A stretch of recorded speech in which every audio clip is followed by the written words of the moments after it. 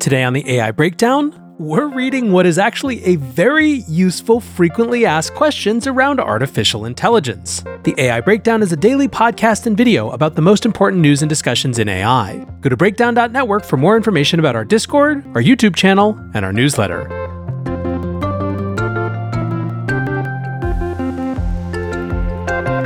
Hey, hello friends, welcome back to the AI Breakdown. It is Saturday, which means it's time for another long read. Today we are once again in Professor Ethan Mollick's world. His blog is called One Useful Thing. You can find it at oneusefulthing.org. And this week he published a piece called What People Ask Me Most, also some answers, an FAQ of sorts. Here's the setup. Ethan writes, I've been talking to a lot of people about generative AI, from teachers to business executives to artists to people actually building LLMs. In these conversations, a few key questions and themes keep coming up over and over again. Many of those questions are more informed by viral news articles about AI than by the real thing. I can't blame people for asking because, for whatever reason, the companies actually building and releasing large language models often seem allergic to providing any sort of documentation or tutorial besides technical notes. I was given much better documentation for the generic garden hose I bought on Amazon than for the immensely powerful AI tools being released by the world's largest companies. So it's no surprise that rumor has been the way that people learn about AI capabilities.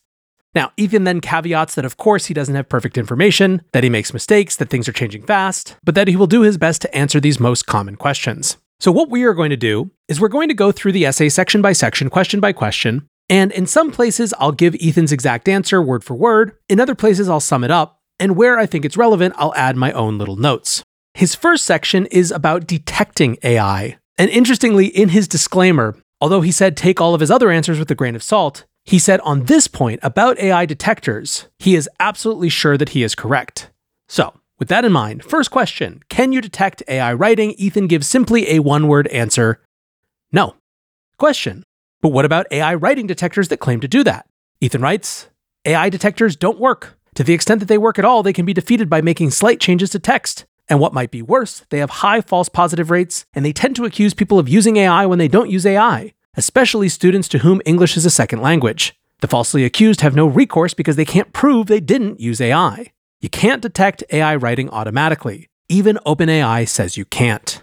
The question continues, but I am sure I am really good at detecting AI writing myself. Look, I am going to cut you off here.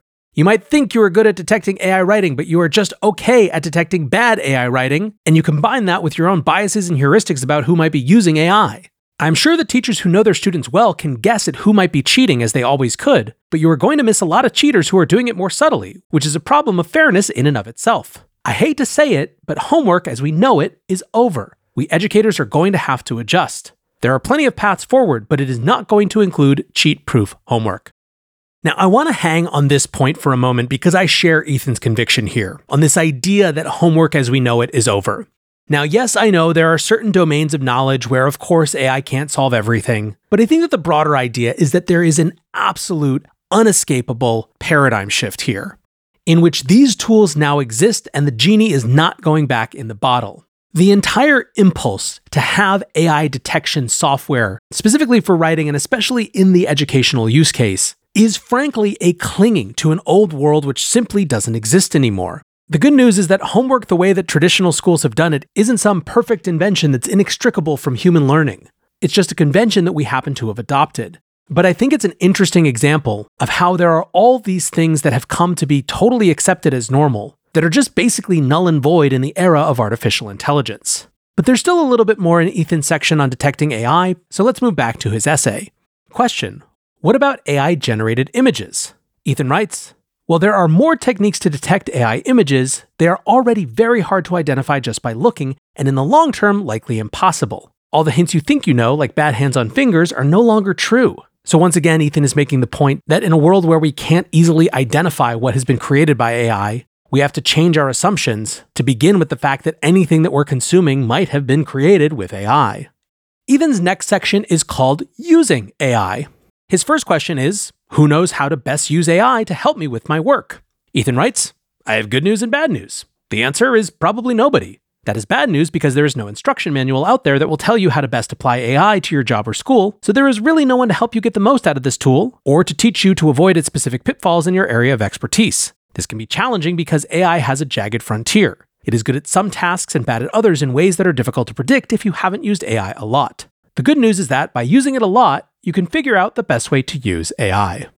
Now, once again, this is an area where I agree wholeheartedly with Ethan, but I also personally think that this is likely to change fairly quickly. I know, for example, that I am churning on ways to better help people figure out how to use AI to help them with their school and their work. I think it's a fascinating frontier, an incredibly important thing to spend time on, but I think that Ethan's answer that right now there's not really anyone that you can easily point to is correct. So what then does Ethan recommend in terms of ways to get good at using AI? Simply put, he recommends using it.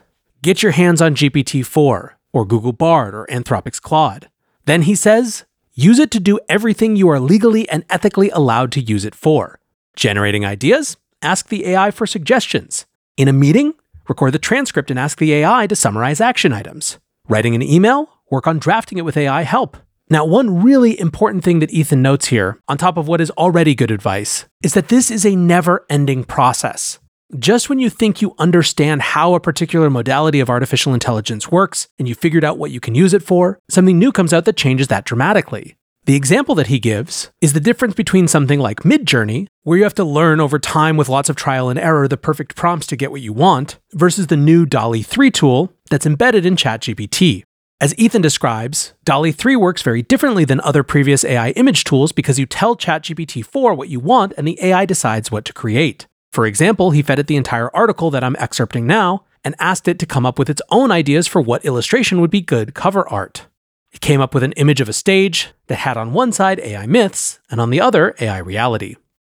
Last in the using AI section is the question, I found something AI can't do. Does that mean that it is outside the jagged frontier? Ethan writes, maybe, but I wouldn't feel too certain that a capability is outside the realm of AI until you have spent some time with different approaches.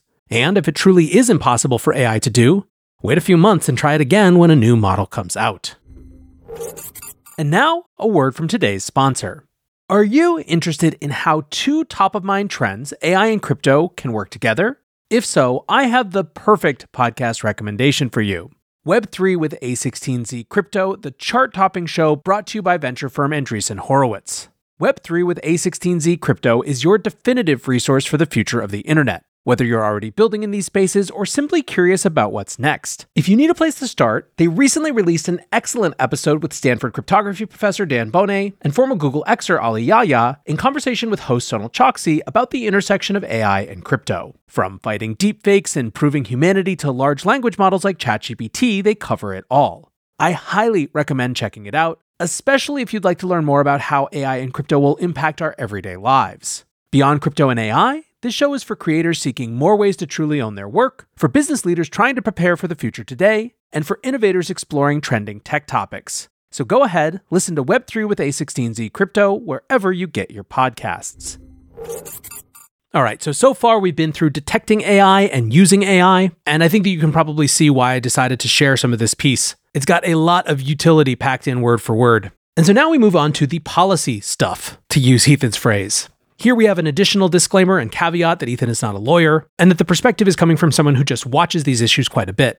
Question 1. Our company won't let us use AI because we don't want our data stolen. Is that right? Now, in response to this, Ethan agrees that it is a challenge right now that all of the big LLMs haven't been particularly forthcoming about what materials their models were trained on, in part because that might have been copyrighted material. And yet, he writes, the privacy issue that many people talk to me about is likely less of a barrier than you think. As a default, AI companies say they may use your interactions with their chatbots to refine their model, though it is extremely hard to extract any one piece of data from the AI, making direct data leaks unlikely. But it is relatively easy to get more privacy. Individual users of ChatGPT can turn on a privacy mode where the company says they will not retrain or train AI on your data. But large organizations have even more options, including HIPAA-compliant version of the major AIs. All of the big AI companies want organizations to work with them, so it is not surprising that all of them are eager to offer data guarantees. Now, Ethan's conclusion is that the short answer is that data privacy is probably not as big a concern as it might seem at first glance, but here I'm going to depart slightly. First of all, when it comes to individual consumers, we unfortunately, I think, have had far too many times where terms of services and expectations about data privacy were broken or stretched to the limit to really be comfortable just believing that a little switch on ChatGPT means that there's no guarantee that what we're saying isn't going to get back to humans on the other side of the system. A few years ago, that may have sounded conspiratorial, and ultimately there's not much more that a company can do than pledge that they're not going to use data and say, yes, this button turns it off. But that isn't necessarily going to increase trust a priori. I think that there's going to be a big trust barrier that remains, in other words. When it comes to companies, I think Ethan is absolutely right that all of the big AI model companies are trying to give enterprises assurances that their data is safe, but we are certainly seeing a situation in which many of those enterprises are choosing to either A, customize their own solutions because it's the most controllable environment, or B, work with vendors that they already trust with their data rather than looking to younger, perhaps more risky startups. It's a really interesting dynamic, and one that I think is going to continue to shape how the field develops. The second question in this section is, what's the deal with copyright and AI? Ethan writes, as I understand it, current US copyright rules around AI material are sort of unclear and in flux. However, large AI companies seem eager to ensure their customers that using their AI output commercially is safe. For example, Adobe and Microsoft offer legal guarantees that if you are sued over the output of their AIs, they will protect you at least under some circumstances. But also remember that legal use isn't always going to be ethical use, especially as we consider cases where AI work displaces human labor or produces art in the style of a living artist. The thing that I like best about this answer is that it really does break apart two separate things. One is the legality of a situation, which is going to be fought out in cases that I'm sure will go all the way up to the Supreme Court. And the other is societal expectations and norms, which are going to be a much different and frankly messier fight that plays out over years in the court of public opinion. The final section in Professor Malick's FAQ. The future. First question. Aren't AIs like GPT-4 getting worse with time? Anyone who was on Twitter over the summer will have seen this idea quite a bit. And what's more, it seemed to be confirmed by an academic paper. But Ethan says not so fast.